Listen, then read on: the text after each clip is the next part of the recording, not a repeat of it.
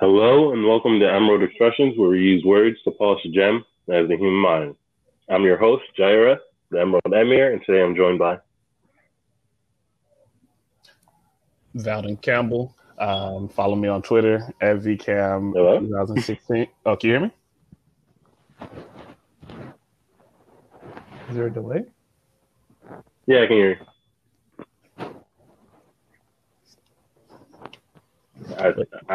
I think.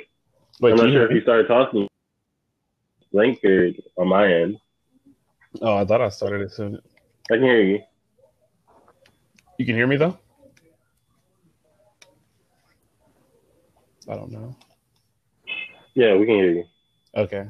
It's like a 5-second delay almost. You want to try again, or I thought I started?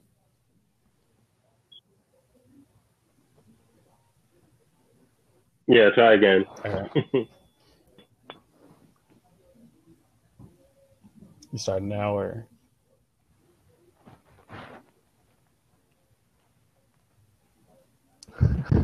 You can start all again. right? Then. Oh, did you want me to Yeah, do that's the what I intro? was doing. Yeah. Oh, I'll do the intro again. Give me a second.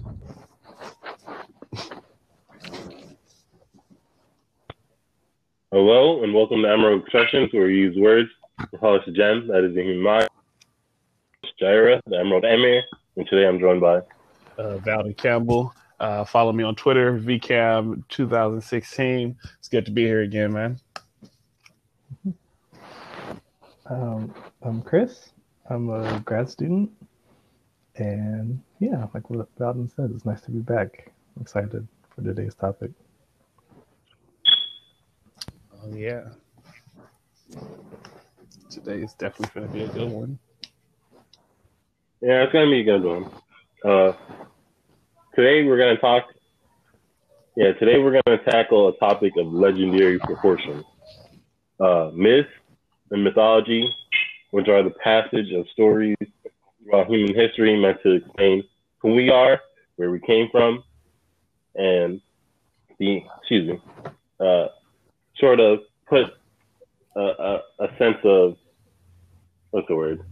Put a sense of tangibility on the unknown and convey social values and mores of whatever culture creates those myths. Is there anything you want to say before we start? I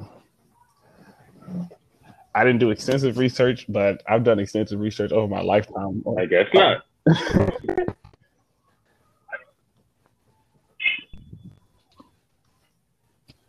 I don't know if I could. I mean, I expect you guys to do like a whole 20-page paper on the topic, but I mean, if you want to, you can. I was just saying, like, I've done research. There's a lot there to be explored. Always.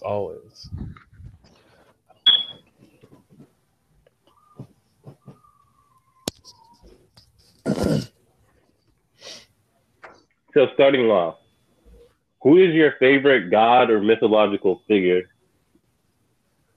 For me, my favorite. So when I dive into mythology, I mostly go straight to the Greek side. And my favorite one's gotta be my favorite god, or just character in general.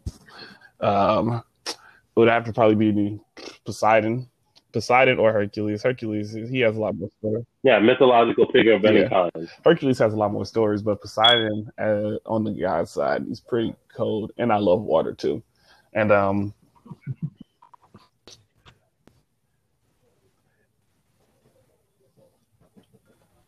it's a lot about Poseidon that just doesn't get talked about, and I just like water too much not to pick him as my favorite.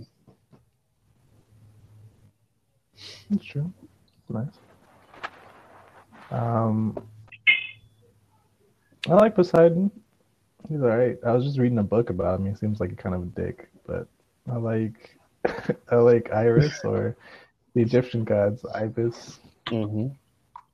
And who's the god of science? I mean, to be fair to Poseidon, every Greek god That's is a facts. dick. That's big facts right there. I was gonna let him finish. I was gonna let him finish before I started defending him and everything. But Like that's kind of the thing about Greek gods. They're all dickheads. They're all dickheads. they have too many human attributes to be having. But continue, sorry, Chris. That's true. I kind of like Thoth from the Egyptian gods. Thoth and Ra is good. Yeah, Ra. I was just reading. I was thinking of Black. The god of wisdom and knowledge, right? Yes, the god of science. Wisdom. He's got an ankh in his left hand, and he's got a head of an ibis. So I think that's pretty cool. Yeah.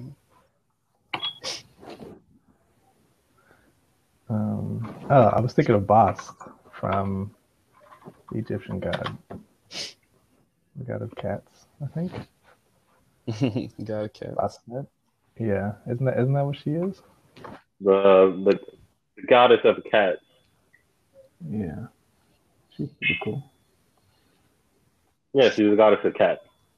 Which for anyone who's like, why do the Egyptians have an entire goddess for cats? Like back during the ancient Egyptian times, cats were vitally important because they ate the mice and the rats that would eat your grain stores. So yeah, the cats were extremely important back then. But yeah, Egyptian gods are they're more. I haven't done a lot of research on them, but they're more like deity figures, and like they're more looked up to rather than trying to be related to it. Like that was super loud. What do you mean? They're more like they're to sort of add on to what you're saying. Like the Egyptian gods, they still have their petty arguments and stuff, but they're more on a pedestal rather than Greek gods, which are like supposed to be basically human archetypes, but just like the absolute worst human archetypes you could have. They're just petty, mean, amorous, lecherous. That's like Egyptian gods. Like they had their petty moments, but for the most part, they're supposed to seem regal or they're supposed to be revered, and also they're supposed to seem wise and what's the word? Benevolent. Benevolent, yeah. Like they're there to help you for the most part. Like Greek gods are almost there in spite of the fact that humans are here.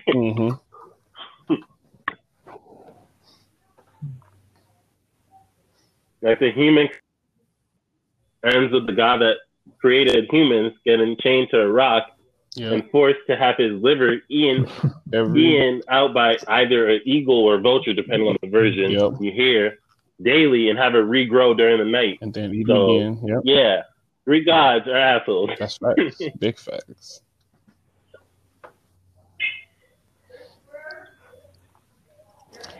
Oh, and then, well, I don't want to get too into Greek mythology because, like, bro, don't get me started. Hey, there's a whole bunch that I read a lot of that when I was a child, and they're really interesting, but they're just really, really unpleasant. Hey, I used to read Percy Jackson all the time, and that's what really got me started in Greek mythology. So my personal favorite, if I was to answer the question, Percy Jackson. Speaking of Percy Jackson, I'm looking forward to that rumored show they're gonna do on Disney Plus. I hope they don't fuck it up. I really do. That author was involved. I'm hoping that them getting the chance to do it on the show, like they need to do it like they do The Mandalorian, where they like you give it the budget of a movie. You give it the budget of like a movie. You give it that like $200 million, but you spread it out over 8 episodes. So like you really do it up, like make it a fucking spectacle. But anyway, hopefully they don't fuck that shit up like they did the movies, which we don't like to talk about those. We don't talk about those. But my personal favorite mythological figures, there's a lot of them. I want to get more into like African and Eastern mythologies, like Southeast Asian some of the Middle Eastern stuff because I'm not too well informed on them, and I feel like there's a lot that they don't get covered enough, and they don't really get talked about. I want to get into like more of the South American stuff that really doesn't get covered. But like, if I had to name a couple of my favorites, I like Thor. I like Odin. I like Poseidon. I'm a big fan of like some of the Eastern gods, like the Jade Emperor, stuff like that. Sun Wukong. Okay. Think of a good Japanese one. The Thunder, the god of storm, Susanoo. The god of storm. He's kind of relatable in the sense that like he's just a petty asshole, like the Greek gods. Like his sister pissed him off, so he did some petty shit, and he got kicked out of heaven. He made his sister hide away. His sister Amaterasu, the sun goddess, hide away in the cave, and everyone was like, "Come on, bruh. What are you doing? You got to get her back." By the way, Japanese mythology is interesting. It's fucking weird though. Like I can understand why Japan is the way it is, just looking at the sort of myth they came up with. Like if you ever want to like spend a day just browsing through Japanese mythology and read a couple of those stories, you're like, what? Huh? Like there's a yokai where it's a man walking around and it's instead of an asshole, he has a face on the place. He has a what? He has a face in the place of where his asshole would be. That is an actual mythological creature in Japan. Look it up. You know, like he walks around with hair, and instead of an asshole, he has a face where his asshole should be.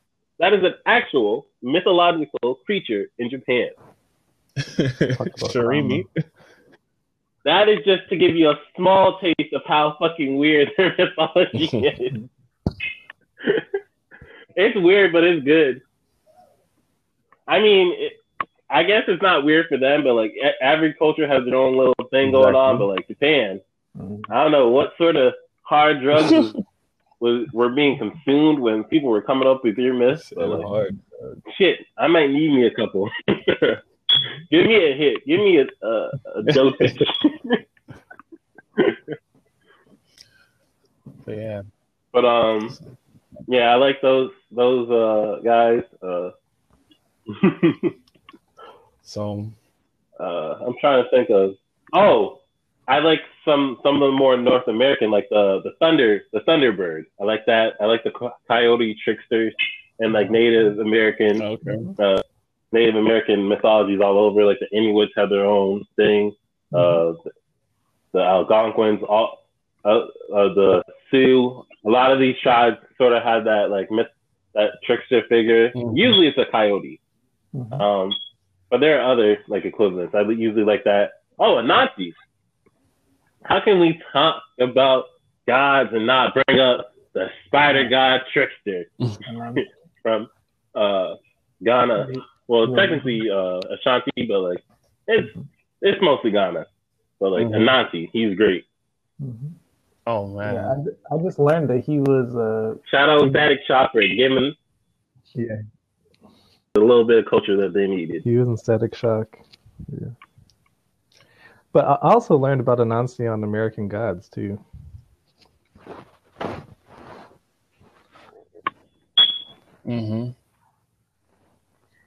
Have you seen it?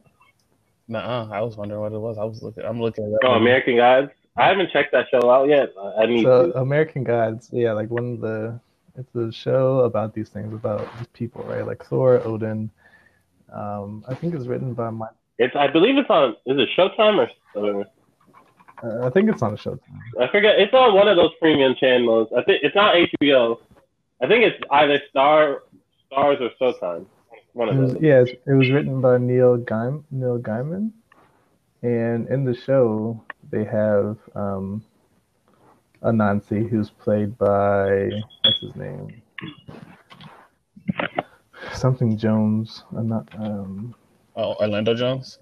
Orlando Jones. Thank you. So it's played by Orlando Jones, and he delivered some of like the best, like Not what do you call him? Oh, I'm pretty sure Orlando Jones. Yeah, and then I remember there's a whole thing about how they like fired him. Yeah, because the show was too black. That's what happened. Because like in the Monologue. in the show, his monologues, right? He was like, he was like, I remember there's a whole thing on Twitter recently about how they fired him. yeah. Wow. They fired him for like.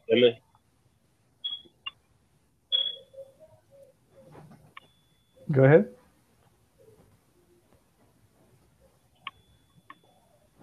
Hello? Hello? Okay. I thought it cut out, but I wish I heard. Okay. Chad, are you there?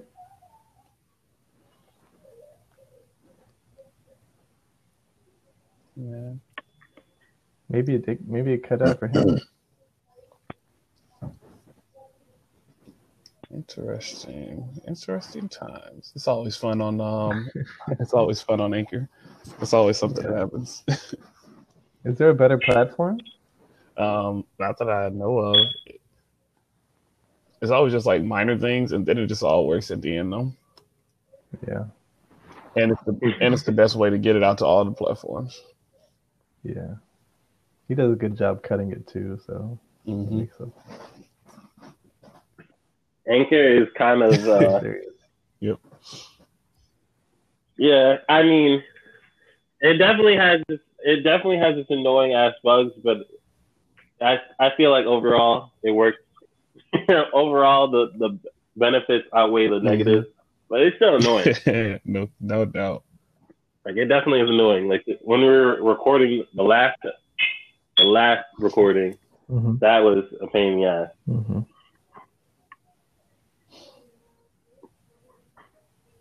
I mean, I still think it ended up what we did get was good, but it would have probably been better if we didn't get interrupted every like 30 minutes. Few minutes or so. Okay, not few minutes. Every like 30 minutes or so, we got interrupted. Okay. Do you guys have anything else you want to add to this first question? Oh yeah, man. If we're talking about mythology, we can't forget about the one above all, Cthulhu. Oh, that actually, I'm actually gonna. You guys gave me an idea for a question that I didn't think of. On the fly making up new episodes while you're on an episode. That's how it does. Constantly work. Oh, the Eldrick, the old one, the Eldrick. Yeah. We got to talk about Cthulhu. He's everywhere. Mm-hmm.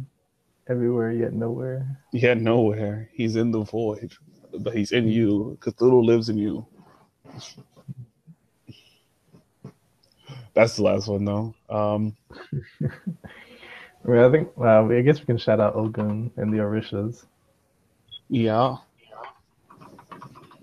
Ogun and the Mad God. Oko. The Mad God. Ori.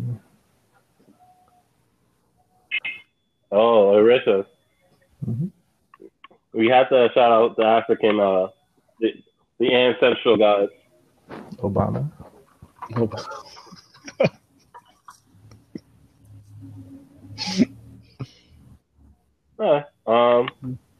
guess we can move on then. Obama. You said Obama. Yeah, too, man. I thought it was moving up from our last show. I said Obana. Oh, Obana. One of your Orishas.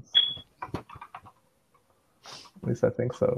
Obana or Obatala? Obana. Oh, my bad. I misheard you. Sorry.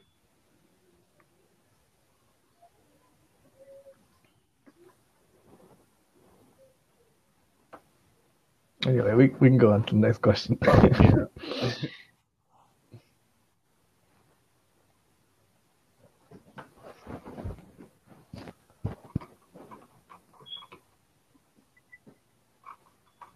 Sorry, I was just doing something. Okay. Why do you think? What the hell? Mm-hmm. Why do you think myths tend to last and continue to have cultural impact even after they lose their actual adherents, like people who actually believe those myths? Why do you think that myths continue to have an effect on the culture? I think it boils down mostly to the storytelling aspect and the I don't want to say mythical nature of them, but like mystical and unknown nature of them. Because the more things that you can't explain away with like science or just logically thinking with your own two eyes, you're going to start imagining things. And as your imagination runs wild, it sort of starts to put things together that not always, but sometimes they seem to go together. And then as those stories get told and told again, they get more ingrained into the culture. And so then it's just there now. Hello? Sorry, that's my bad. Like, I recently got a new phone, and like, I guess one of the features is,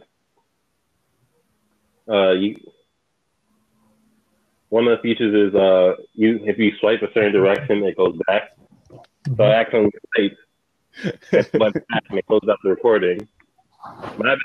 I'm sorry if I fell in. You were in the middle of the talk, so like. No, so I finished on my screen. I swiped on my screen, and like one of the features of my new phone is like it's like that's to go back, and I like closed out the freaking recording. I was just talking. And then... oh, hello. I apologize. Oh no, you're good. No, you're good. I was talking, and then it got quiet, and so I was like, okay. Instead of looking to check, I just finished my whole thought. And then I look back and it's dead, and there's no one there, and I'm out of there, and I'm like, oh, that's funny. But no, it's all good. That's my bad. Can you finish your thought on recording? Let's see if I can go back to the beginning. So I was saying that it's basically that it's just a tradition, and it's like it's kind of like old habits die hard. And so as the stories get told and retold, and now they're kind of ingrained in the culture, it's just it's just sort of there, and it's kind of hard. Like you've heard the story so many times, it's been told so many different ways with so many different flavors. It's just like it no longer is about the actual Zeus is throwing lightning bolts. It's less like Zeus is just a character. Like exactly. This is like our. It's an interesting. This is just a good piece of writing or a good piece of storytelling, like you were saying. Yeah. Yeah, I think it's the people. It sort of reaches into that.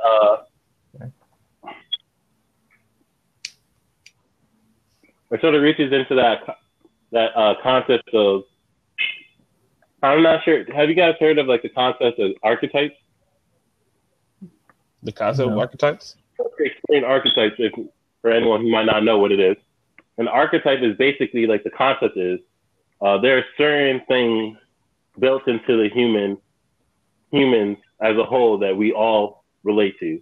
We have different like versions, like we don't have our own spin, but there are certain characters that we all know, like the arrogant hero or the do-gooder, the kind daughter. You know what I mean? Like there are certain things, plot points and beats that we all have. It's just how we convey it is different. Like there are certain things that are built into the human mind or the human, I guess, either on a genetic level or cultural level, we all have, despite having different cultures. Like there's certain things that are just universal. Like the coming of age story, like the young character who's out in the farms or out in the country or something, who thinks they're unimportant, and it turns out they're the special one. Like they have a hidden destiny they didn't know about. Like that's an archetype. Okay. Like, what I just described could describe a whole bunch of characters, like Percy Jackson, he fits that. Luke Skywalker, Harry Potter. Like you could go on and on. That's an archetypical character. Now, what you do with the character is what makes it unique and what makes it good. So, like there are certain things, plot points that humans go over again and again and again because, like, there's certain things we just like to hear stories about it. I think the culture. How about you, Chris? reinforces- What do you think? Yeah, I think the culture reinforces the mythology, and the mythology reinforces the culture, right? Like people who spend time together will tell each other these stories, and the way that I explain something, I can pass down to my child or to my sister, and she'll go on to explain that in the same way. And so I think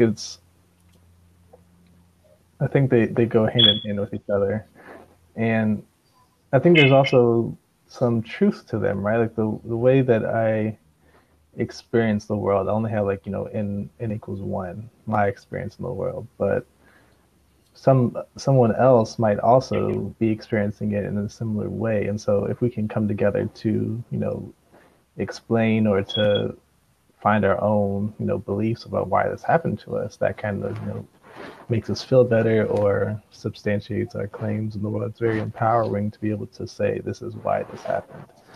And so I think myths and cultures and So you're saying, go ahead. Chris, so basically you're saying like it's a way of coming together as a community. Like we all have this shared story that basically like teaches, like I was saying earlier in the intro, like maybe a certain value is trying to be conveyed, or maybe a moral lesson, like, hey, don't be too cocky, or things can come back to bite you, or hey, if you do well, you'll eventually get rewarded, or something like that. Yeah. Exactly. Yeah. It's an easier way to pass down these sort of complex morals and traditions that might be, especially for a child. Like, it's hard to explain to a child the complexities of death and murder and all these other complex things. But if you show them through a story that's interesting, and then you have that moral sort of built into it, it's easier for them to digest that. Yeah. And like as they grow older, they'll start to see more into the context, the subtext of what's being told in the story. Yeah, that's actually a great way to put it. That was emerald expressions right there.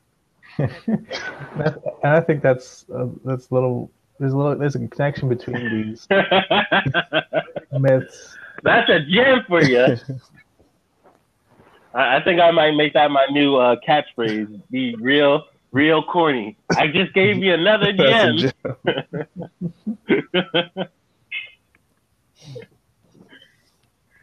That's a gem for you. He writing it down. He writing that down. Expression quality. I gave you another. I just gave you 10K with the knowledge. Oh man! But you said something, though, Chris? What was I saying? Oh, and I was saying like there's a connection between these things and lullabies, right? Like when I was growing up, my dad would read me this book called Abiyoyo, which is about this. It comes from the Bantu people of South Africa, and it's about a monster named Abiyoyo who steals away misbehaving children, right? So if you're bad, right, Abiyoyo is gonna come in the night. He's gonna eat you up, right? So it's a way of keeping, it's a way of, telling your children, don't be bad, respect your elders, or else, there's a monster gonna come eat you in the middle of the night. And so that's something that really, stuck with me. That's something that I'll pass down to my children. And I think, these myths, folk tales, they also kind of brighten our lives, right? Because, I can tell you that it's hot and sweaty outside because, it's humid. Or I can tell you that it's hot and sweaty outside because Thor's working out or some shit like that, right? And that makes it, more interesting, right? Like, when I was a kid, I'd be like, oh, God's crying. I can tell you that the scenes are rough because Poseidon. Exactly. Yeah. Those are the best. Yeah. Got into a marital disagreement with Freddie. Exactly. That man is a doghouse, so the waves are going to be a little bit choppy for a few days. And there's only so much that the human brain and it's a way of making morals.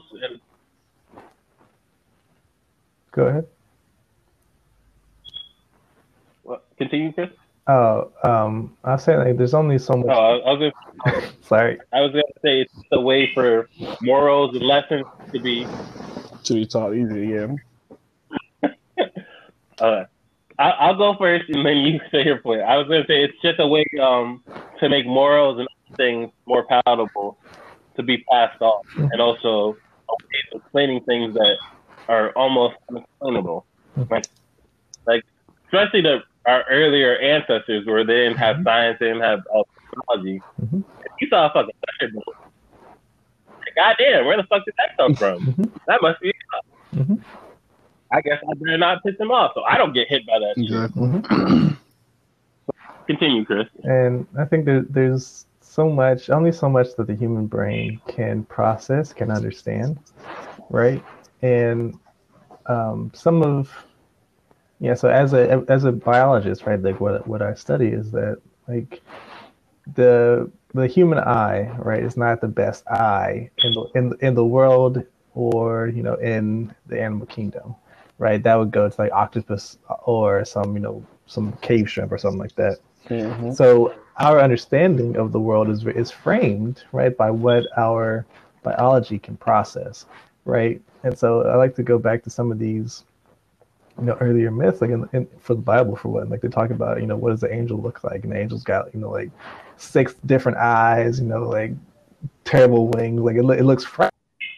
They couldn't process it, right? Like it doesn't look like what they look like in the outside realm, right? They don't look like that. They look like this crazy, you'd be terrified too if you saw an angel. And so I was just thinking that, when science ends, right, and when our biology ends, that's when these kind of myths and these faiths begin. And I think that you can really, that's comforting, right, to think that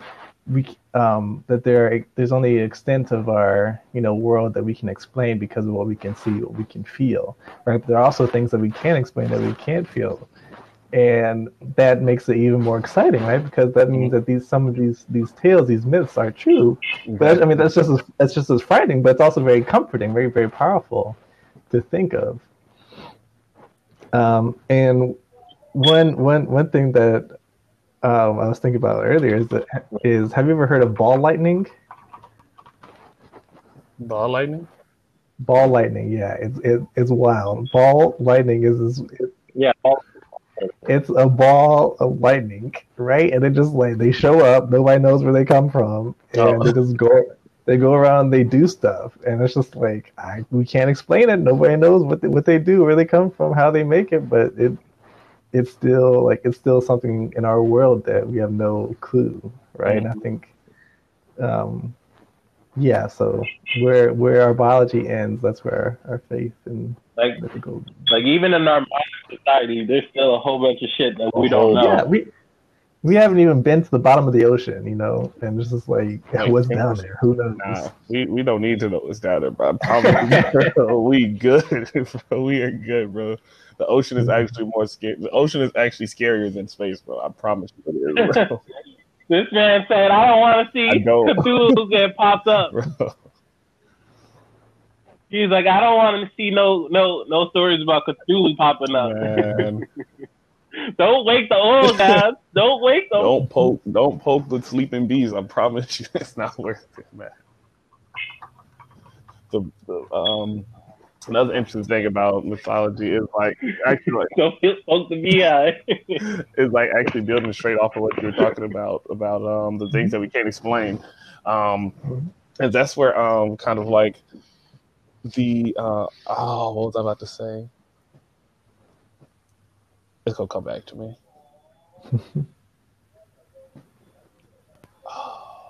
Well, while you think of that, let me just say one thing. It's within human nature to try to create order where there is no order. And that's sort of what mythologies do. Like we're explaining phenomena so it makes sense in a way that our human brain can process it.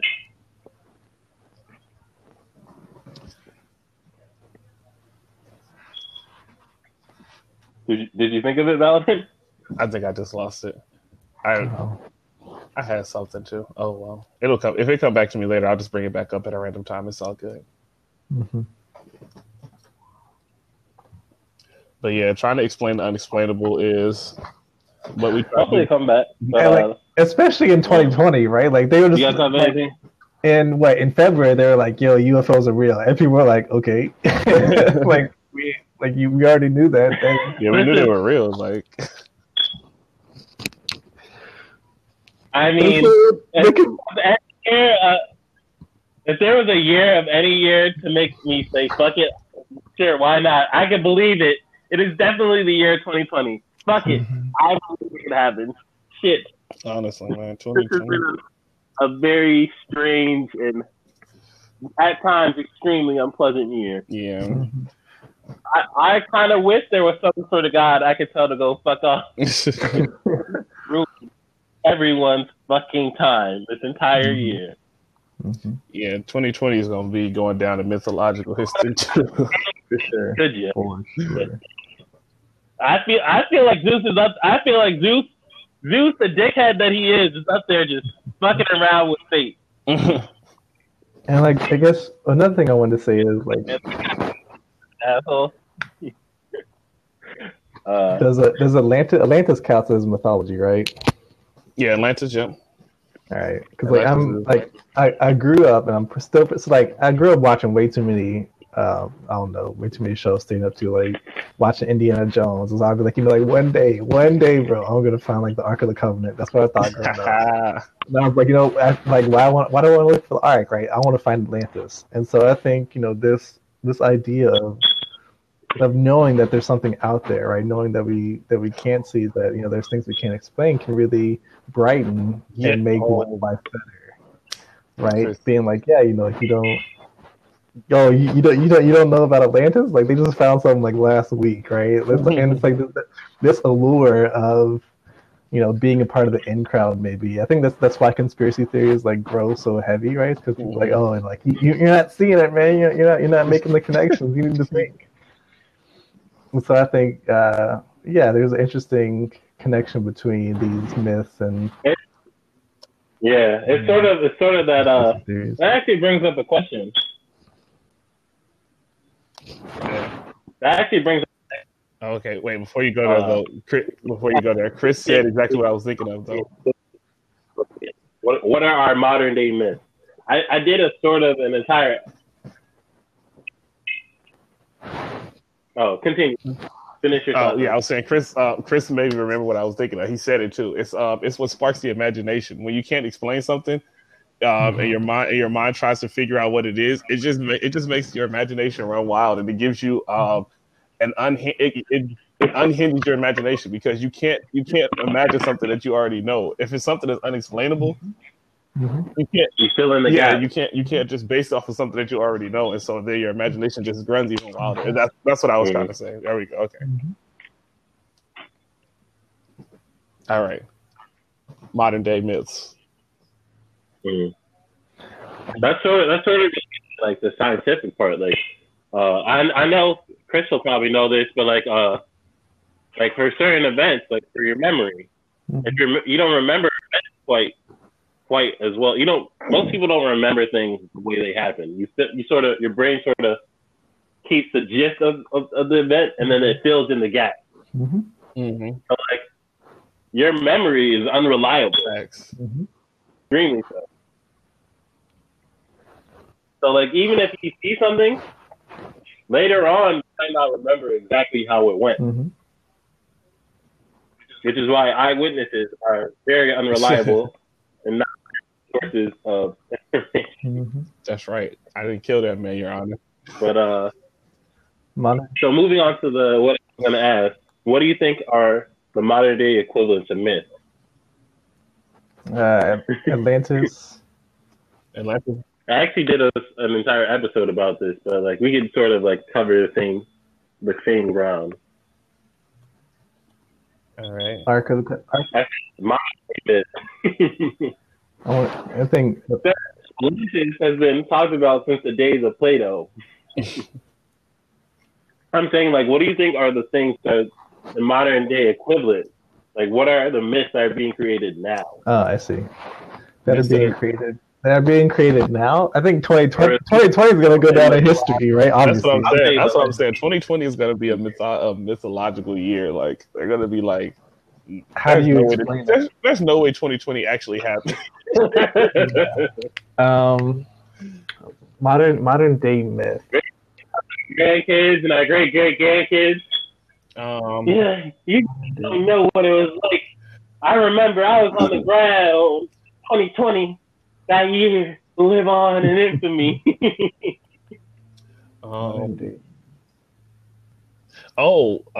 it's not really a myth, but you remember how the broom earlier in the year, was it April, when the Earth was aligned and you could have a broom stand straight up?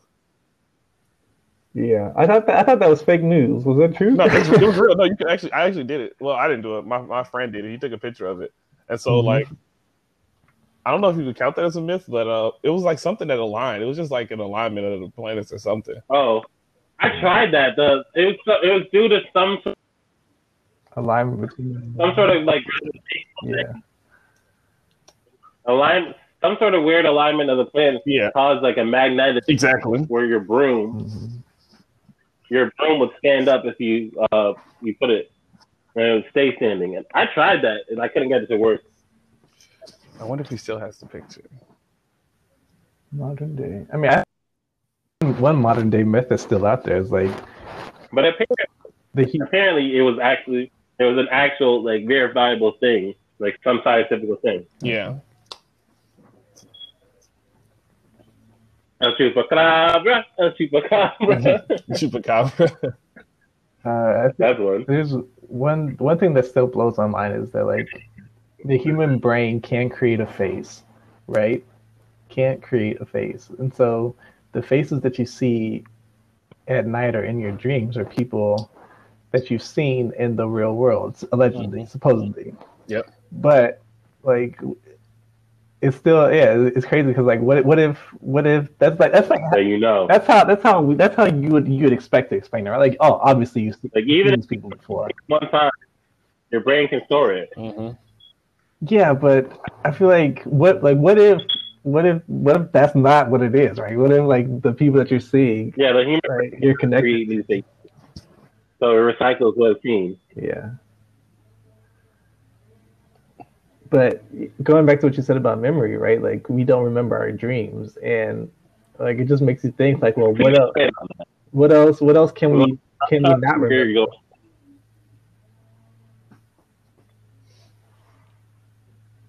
Yeah, man.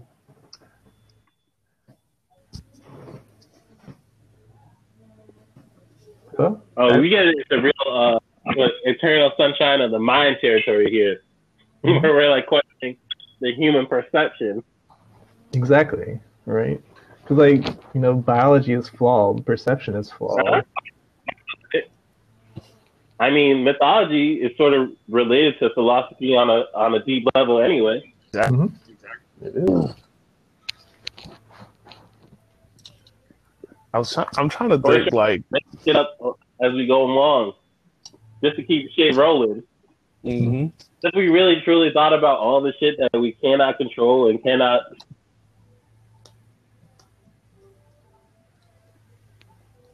and that we generally have no effect on, you'd lose your mind quickly. It's wild though, like, and when you try, like, my problem with trying to like think of modern day myths is like I'm trying to think of like, if you truly think about all the shit that you cannot control and how minuscule you are in the grand scheme of things, it's very bleak. It's extremely bleak. That's why conspiracy theorists exist, because they want to feel like they know shit that other people don't acknowledge, to feel less small and less like they actually have more control than they really do. That's it. I will be keeping a whole 100. I've been in moments in situations where I've had to confront how minuscule I am in the grand scheme of things. It is not fun. It is scary. It is not fun. It is not an experience you want to have. You do not want to read. Do I really matter? That is not the thoughts you want to have at 3 a.m. Facts. Just Yeah, to it's always when anxiety goes up. I'm That's not what saying happens. it in a joking tone, but like real talk, that is not a fun. That is not a fun experience. Mm-hmm. You do not want to question your sense of self. Mm-hmm.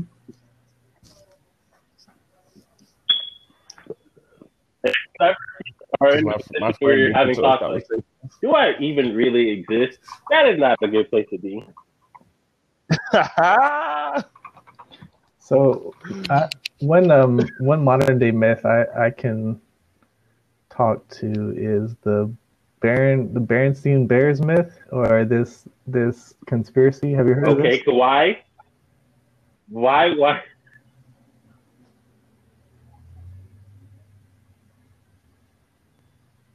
Hello? Oh, the Mandela effect. Is that The Mandela effect. is that it? Is that would that be considered Basically, a myth? explain, or Chris, you want to explain? Yeah. So everybody in our generation thinks the Bernstein Bears is spelled a certain way. The Mandela effect. Right. Yeah. To explain it very Yes. quickly. It's definitely the myth. Yeah.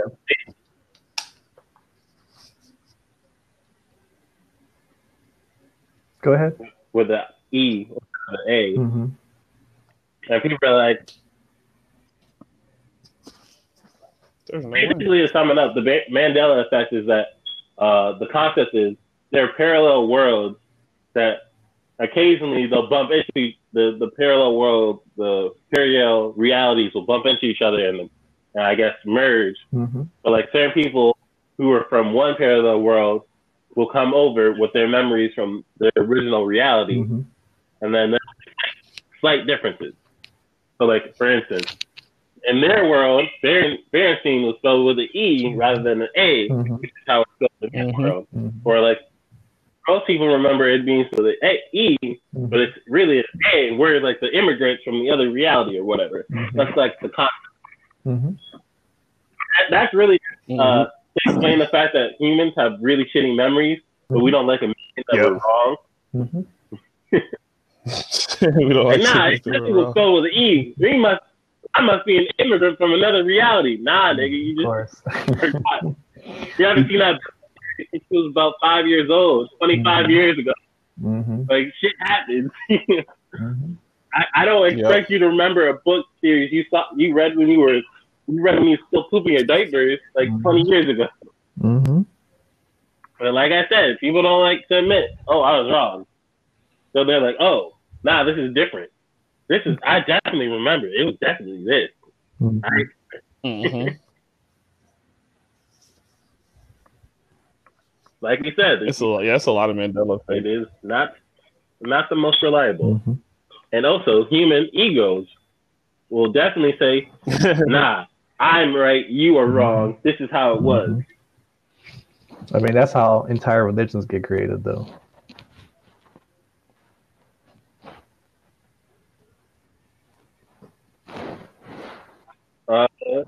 Any other ones?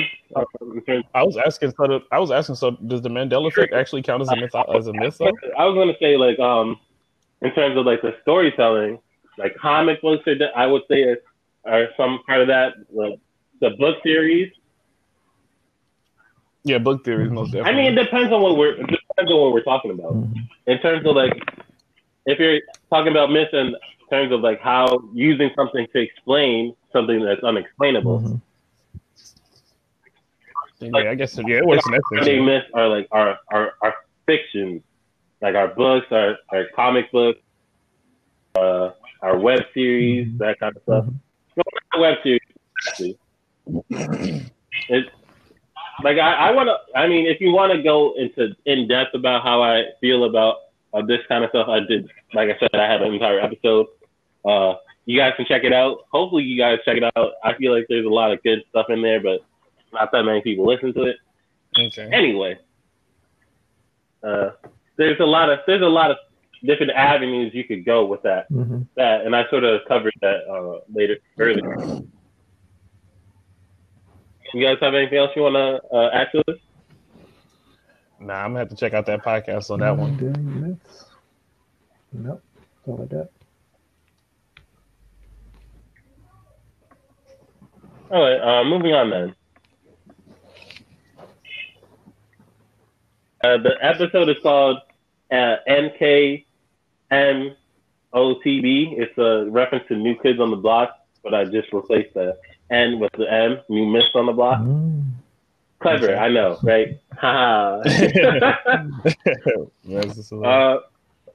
But moving on to the next question, then. What are your favorite adaptations or reimagining of older myths? Like for example, the recent Mulan movie is a ancient. We got time out on that one. Like, that's what we got. Reimagining or adaptation of an older myth. My favorite and my best and like just most literal example would have to be the Percy Jackson series, like when we were talking about. Yeah, I said no, we're not going to talk about the Mulan stuff, but because that movie is that's a reimagining, for sure. But Percy Jackson series, Rick Riordan, he goes into great length and detail on pretty much almost every mythology. So like,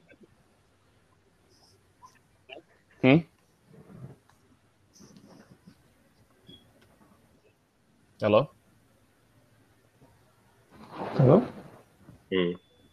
Like, I mean, I guess it's a sort of a meta series at this point because like connected, but like he covers a whole bunch of different gods. Like Rick Riordan. Hello? Can you hear me? Yeah, okay, you hear me now? Yeah. I don't know if you can hear me. I can hear you just fine now. Yeah, there's just a delay. Hello? Yeah. Just a delay. But see, it's weird, right? Like you can hear me straight out, right? But between like Ja cannot hear me. There's a delay between me and him. No, I can hear you.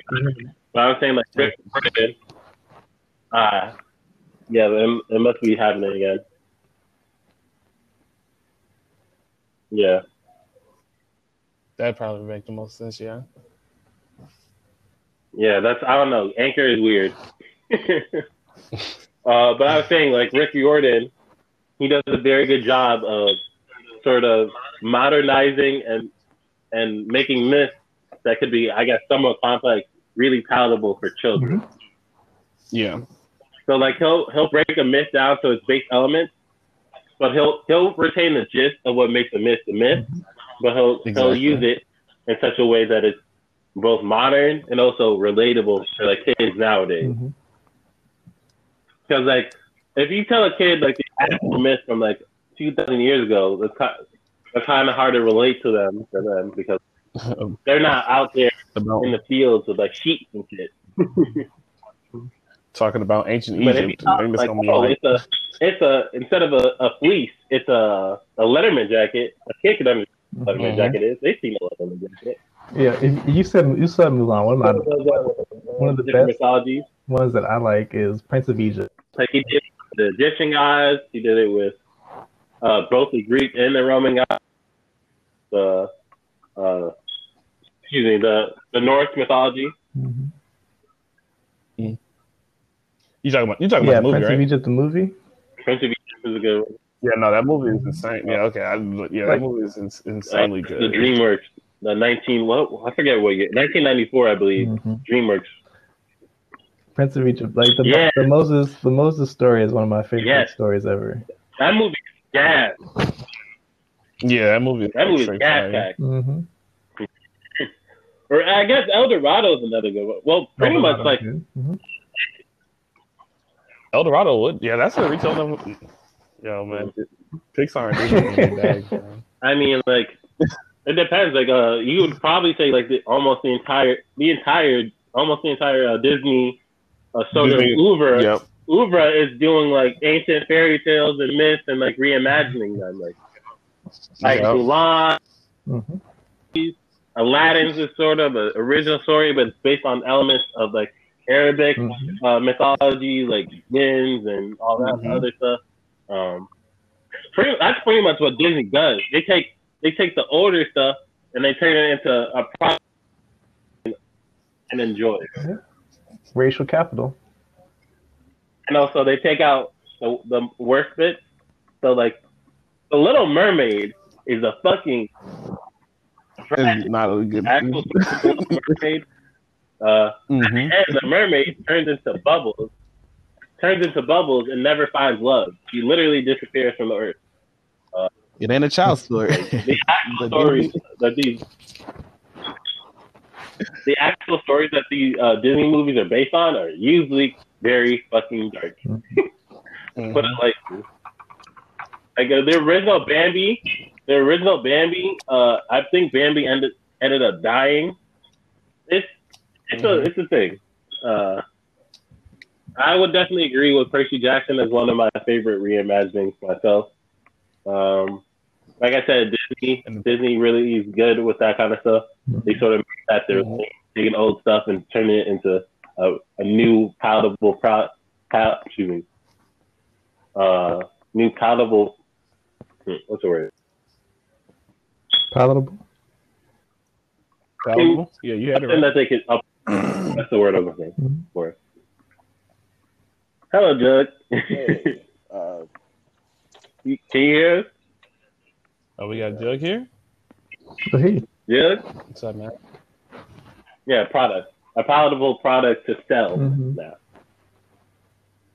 Oh, we were talking about it earlier. American Gods. That's apparently a good reimagining. Hello. Well, you came kind of late, but like I'll say the question for you so you can at least answer this one. What is your favorite adaptation or reimagining of older myths? For example, Disney does fairy tales, or the Percy Jackson series. We were mentioning that, or the American Gods series on Showtime, I believe. Like, what is your favorite reimagining of older myths for like a modern audience? I want to say one that everybody probably knows is God of War. that's good. I didn't even think about video games. Yep. Yeah, God of War is definitely the best retelling of mythology all over. And then this new God of War. Hello? Video games have a lot of them. Like this is sort of an underrated one, but like the game Sphinx. Sphinx? I haven't played Sphinx at all, but yeah.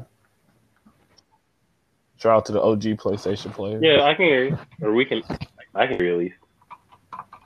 I like the adaptation of the Golden Monkey? Monkey's Journey to the West. I was a dumb kid and it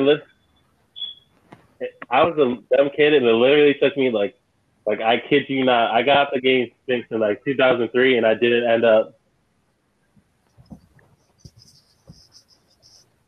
Oh, Journey to the West. That's a great one. There's so many different adaptations of Journey to the West.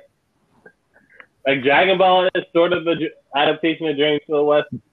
Dragon Ball definitely. Billion adaptations of that story.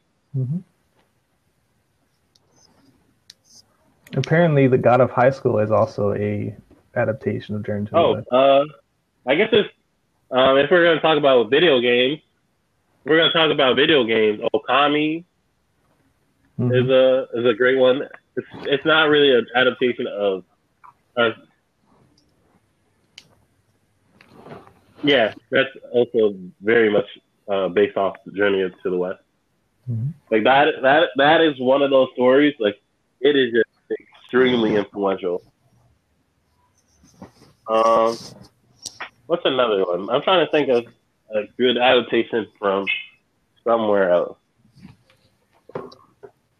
Good.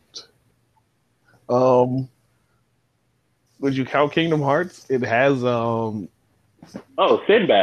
I mean, this movie didn't do well, but Sinbad from DreamWorks. I like Sinbad.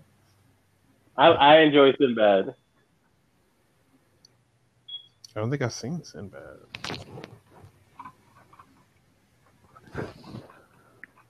I mean, sort of. It's sort of because it has like. It has like the Greek gods. It got all the Disney characters. Check it out. Based off of those. It's enjoyable. but it did not do well at all.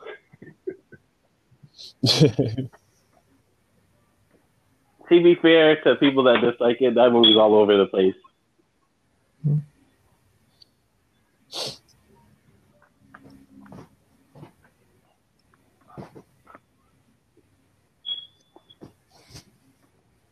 Okay.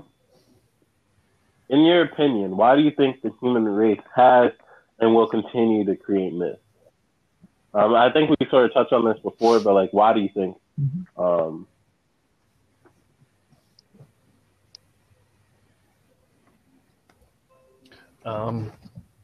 Yeah, kind of like what we were talking about earlier, but to kind of just extend off of that, as long as there's unexplained things in the world, which there always will be unexplainable things in the world, we ought to keep trying to create. I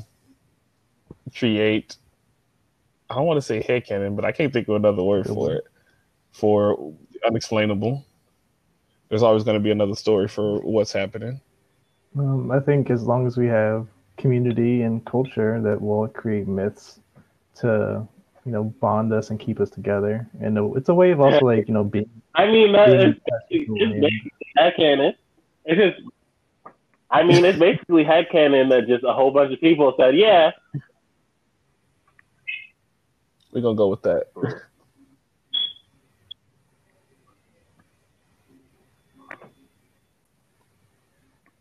I mean, we still have stuff like the Mothman that popped up as recently as like the 1960s, and UFOs and aliens, and like it will continue to adapt.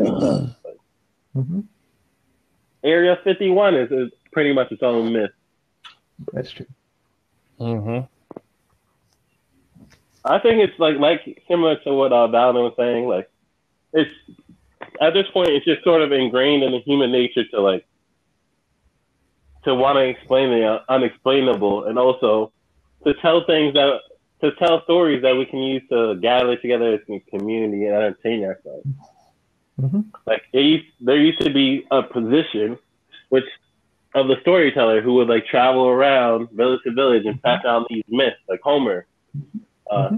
Homer didn't actually write down his stories; it just was an oral tradition written down. And I think, and like you see that all over the world, like the oral stories, like they would train specific people to tell the story, and they would travel around places and tell the story. And like our modern day equivalent of those are authors and comic book artists and like screenwriters. And I think you are, Jaira, as well, right? Like things like this podcast itself is a way of us, sharing our stories and sharing our headcanon between each other, and that, it's good for who we are as a people, right? As Black people and as Black diaspora, because it's part of who we are and part of where we came from, and practicing it kind of, keeps us in connection with who we are as a people, and also with the land and our past ancestors. Like it's important.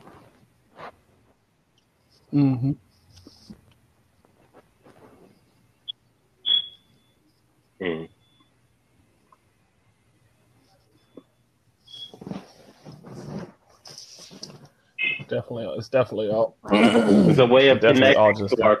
It's a way of connecting to our ancestral culture that we're sort of disconnected from. Like a lot of, like there's a concept of Pan-Africanism where a lot of people in the diaspora, we sort of like, we reach out and we try to regain that connection that was severed for us to our homeland, our people.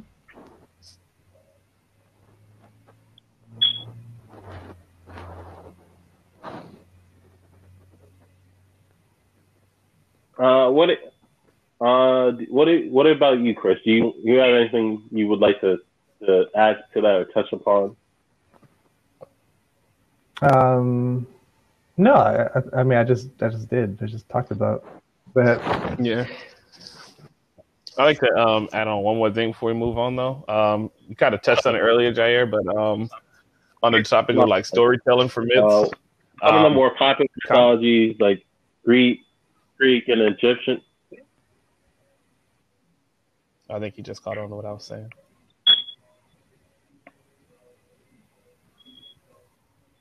Let's see.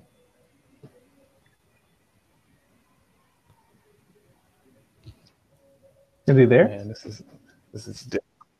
I think he's listening to what I was saying, and it's like it's a delay. And so I was trying to. It's hard to kind of go, yeah. but Okay. I'm gonna just go. Yeah, I'm just gonna go. So, like I was saying, though, yeah, comic books and storytelling in general is a great way to like keep the mythological and imagination going and growing, because it's just a great spot for like young children to be able to start their imagination. They get to see these people with all these powers. Yeah, I hear you.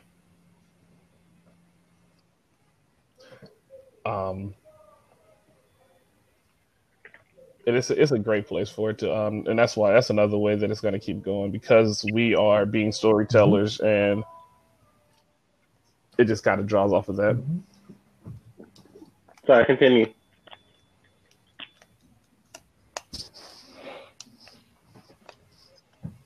I mean, so how do you think we practice, mythology and these tales and daily? It sort of gives the kids a place to start with their sense of creativity. Like telling them about these great beings.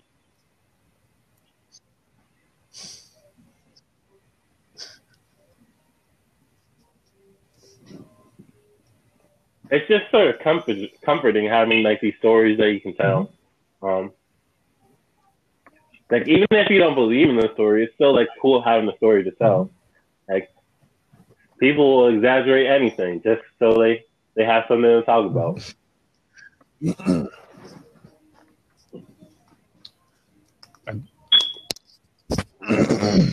Man, what was the question that you asked? How do you think we practice these, like, myth building and storytelling daily in our lives?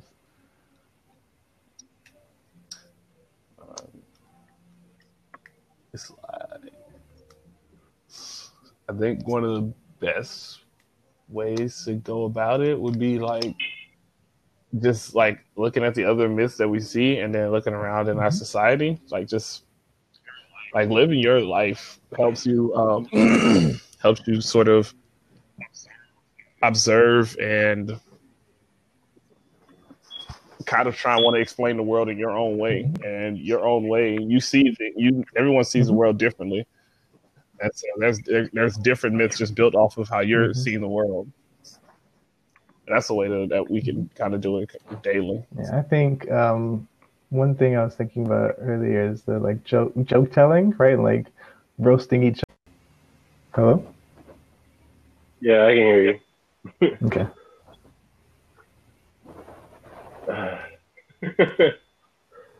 Well, whatever. This gives me chances to put in ads. Yeah, that's always Now I have places where I can insert advertisement. I have natural breaks. Natural breaks. I wanted to say that one way that we can practice storytelling and storytelling and when we can practice storytelling and these myths and is through joke telling, right? Through roasting each other. So I think in roasting and joke making, we build these stories and build these, myths as we go along, and it's like a way of practicing jokes. Like battle rapping. Battle rapping, yeah, is a way of telling this. And I think that's one thing I didn't think about entirely, right? Rap itself in poetry is is modern day myth building, right? Modern day rap poetry, right? Modern day fairy tales, folk telling. Like the rap build themselves up into these sort of modern day mythical figures. One.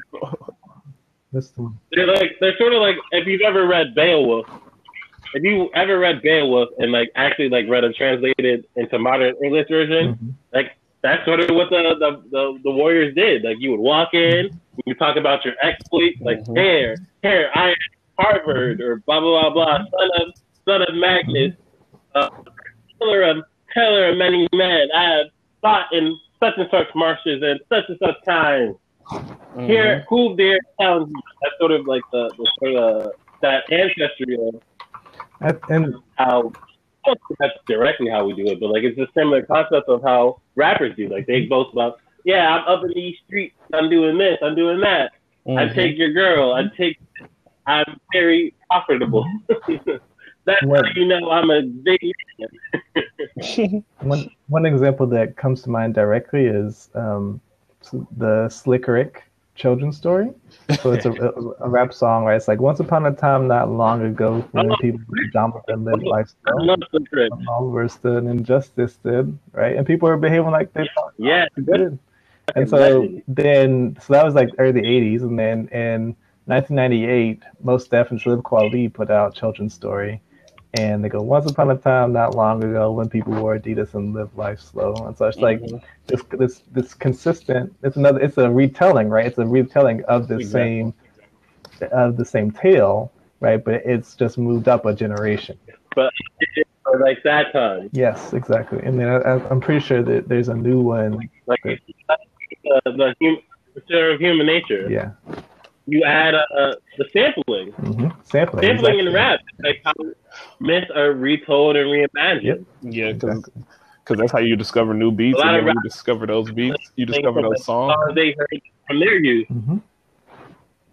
Or you take a line or two, or a flow, or maybe even a few bars from like someone that you respected when you were growing up. That person was cool growing up, so you shout them out.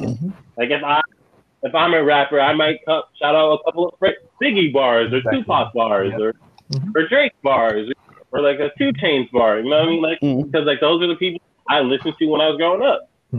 Like you sort of like you build on the shoulders of those before you. Myths are made. And yeah, so like I think one thing that you point out. Passes through generations, and generation has their own taste. And one thing that, as you brought up, was interesting was the connection between Pan-Africanism and these folks and folk tales. And so I was thinking of, pouring out alcohol as a way of like pouring libations for our ancestors is a connection between the two.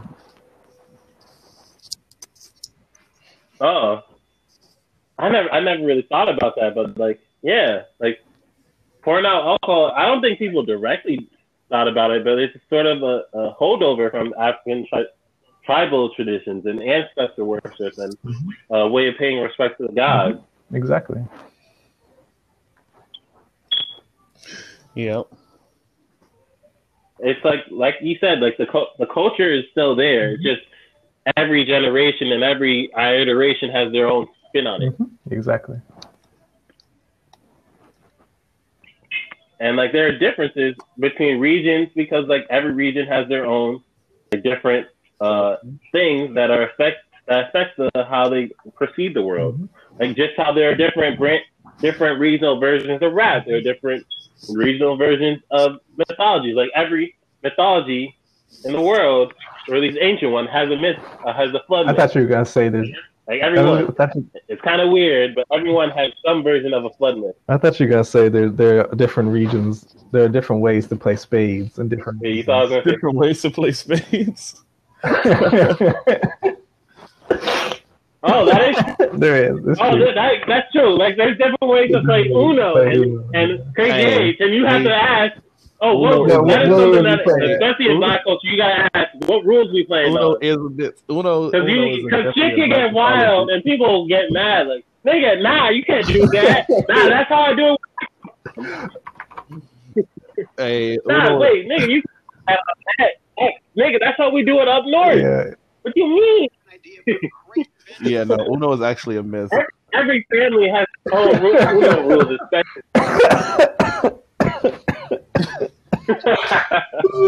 That's hilarious. You gotta know what you're getting into if you finna play Uno with some black people.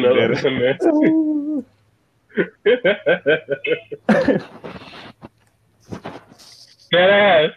Cause shit will get litty. It will get live if you play Uno. And you better not fuck around. Mm-hmm. Especially if you put some money on it. Oh, you put money Or on if it. you Why y'all put money on Uno? They trying to run friendships out here. They trying to run friendships. like, Jeez, I'm not trying to play all that. if you play in a Caribbean household, you better come correct. You putting money on it? Shit. If you fuck up the Domino's table, people are gonna get mad. Domino. Another thing I thought about is But burning sage is Native American. Never mind.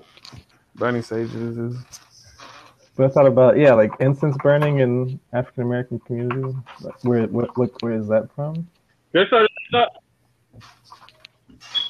that actually brings up a good point of the interplay between different mythologies and how there's cultural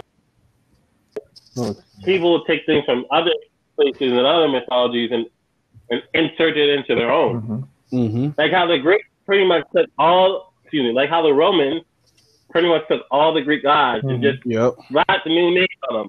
These are ours now.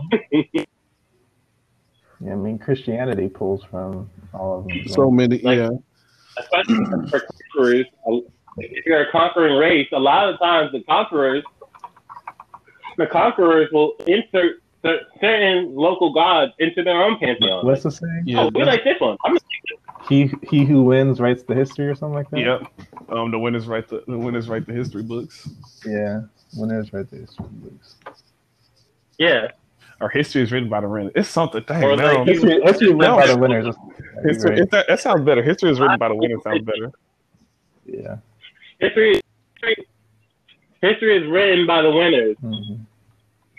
That's definitely how it goes. History is written by the winners. But like, it's like when there's cultural, sometimes you'll take a little bits and pieces from them. They'll take little bits and pieces from you, and then we sort of that's how we move. Like just now, saying that now. You take what you expect the people you took from. Now that's where we get into stuff like cultural appropriation. Yep. Mm-hmm.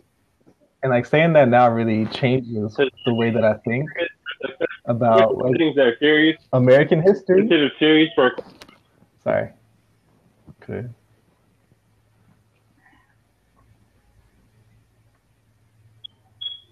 Hello? I'm still here. Is Ja there? Hello? You there? I'm still here. I wasn't sure if there was like a. Hello? Yeah. Yep. So I was thinking of like he who wins writes history. Can you hear me? Yeah. Is there a delay? Might be another delay. Mississippi 3, 4, 5. Yep, there's a delay.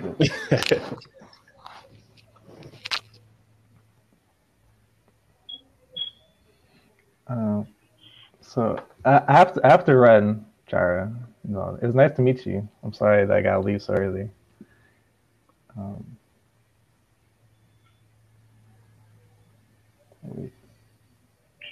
No, you're good. Okay. All right.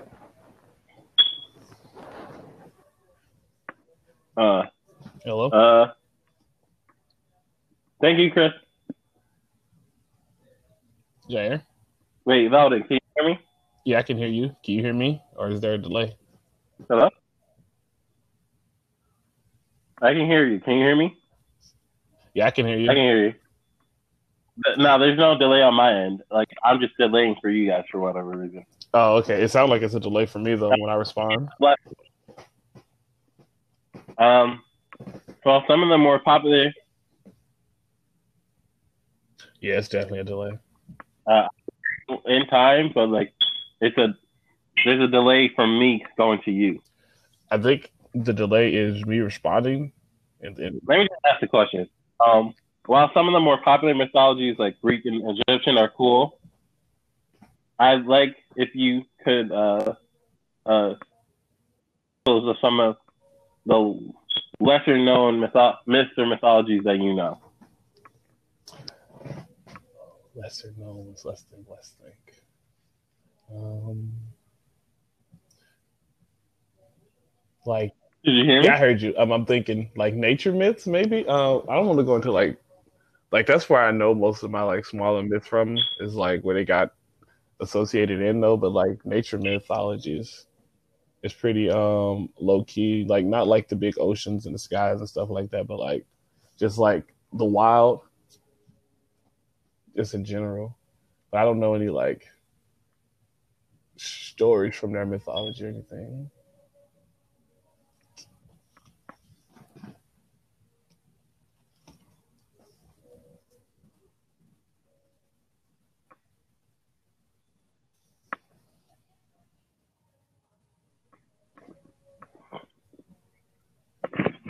Okay, I guess that's fair enough. It seems like we just need to put more emphasis on like some of the lesser known mythologies, like the Native American mythologies, some of the South American mythologies, Southeast African mythologies deserve more shine. Since Middle Eastern mythologies need more shine. Oh, okay, I get what you mean. I wouldn't. There's this company. They're called Black Sands Entertainment. They are doing a lot of Egyptian storytelling and they doing a lot of storytelling about the old African gods and stuff like that. And so they're doing a Black lot of Sands is dope. Mm-hmm. I've been watching their YouTubes. I've been watching their videos on YouTube and stuff.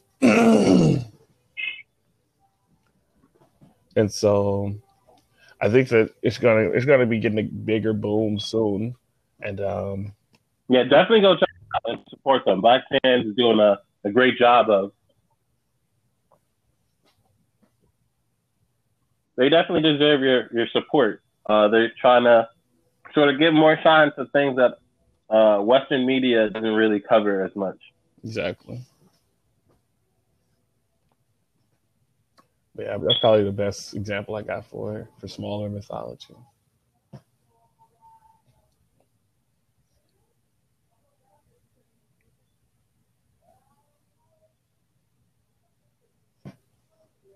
All right. Is there anything you want to touch on before we end then?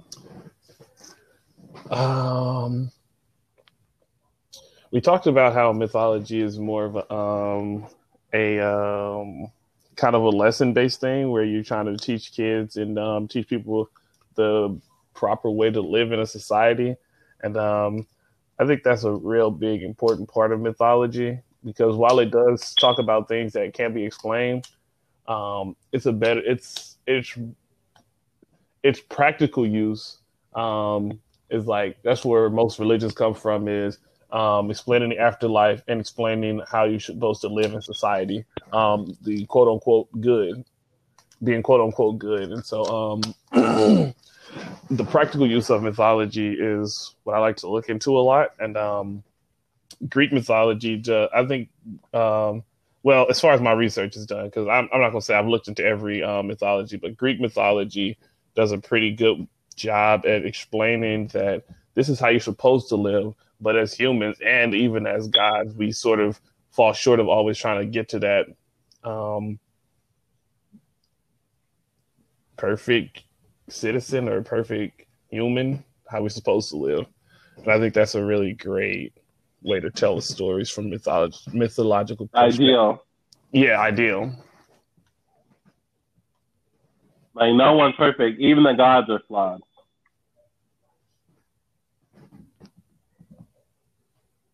And that's kind of what I wanted to touch on lastly.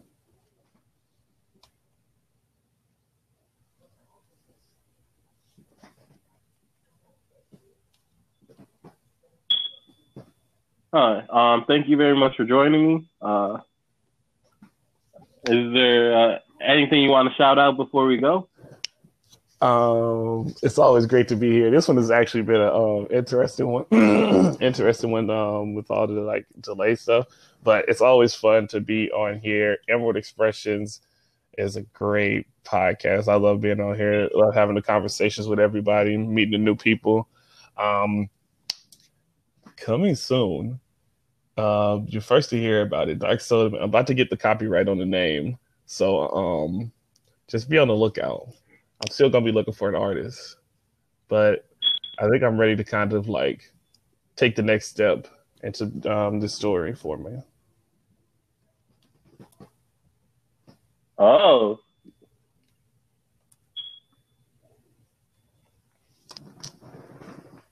And so, is it like some like artistic venture? yeah, it's an artistic venture. It's going to be a whole story. I want it to be like a comic book manga thing. I'm looking for an artist. It's kind of hard to do it in these times because I'm kind of really particular about stuff, and so that's why I've been waiting so long to even like talk on it. And so I kind of want to meet the artist before I just like be like, yeah, this is who I want. But it's been difficult with COVID because like I was planning on going to a lot of. I have a few friends. I have a few friends I can recommend if you need something. Yeah, I would definitely. I definitely take recommendations for sure, and I've been looking at a couple too. It's just that after I'm done recording this, I'll send you a few names that you can check out. All right, that's a bet. Thanks, man. And yeah, it's definitely a story I've been working on for a second, and I've been hesitant to take the next step because it keeps feeling like I'm missing something. But I think I got what I was missing, and so now I'm ready to take the next step.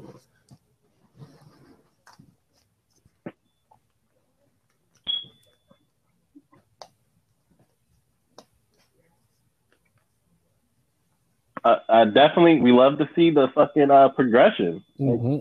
I'm glad to see you're in a position where you're finally able to start to make moves and plan ahead and stuff like that.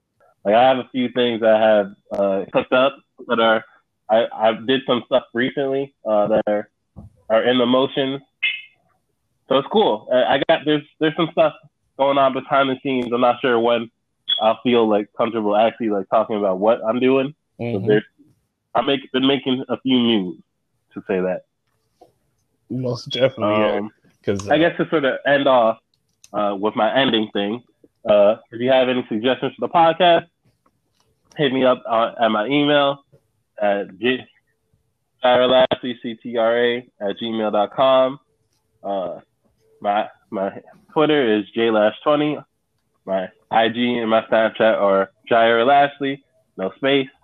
And thank you guys for listening, as always. I appreciate you guys. I appreciate my guests for joining me. And it's been another fun session. See y'all next time.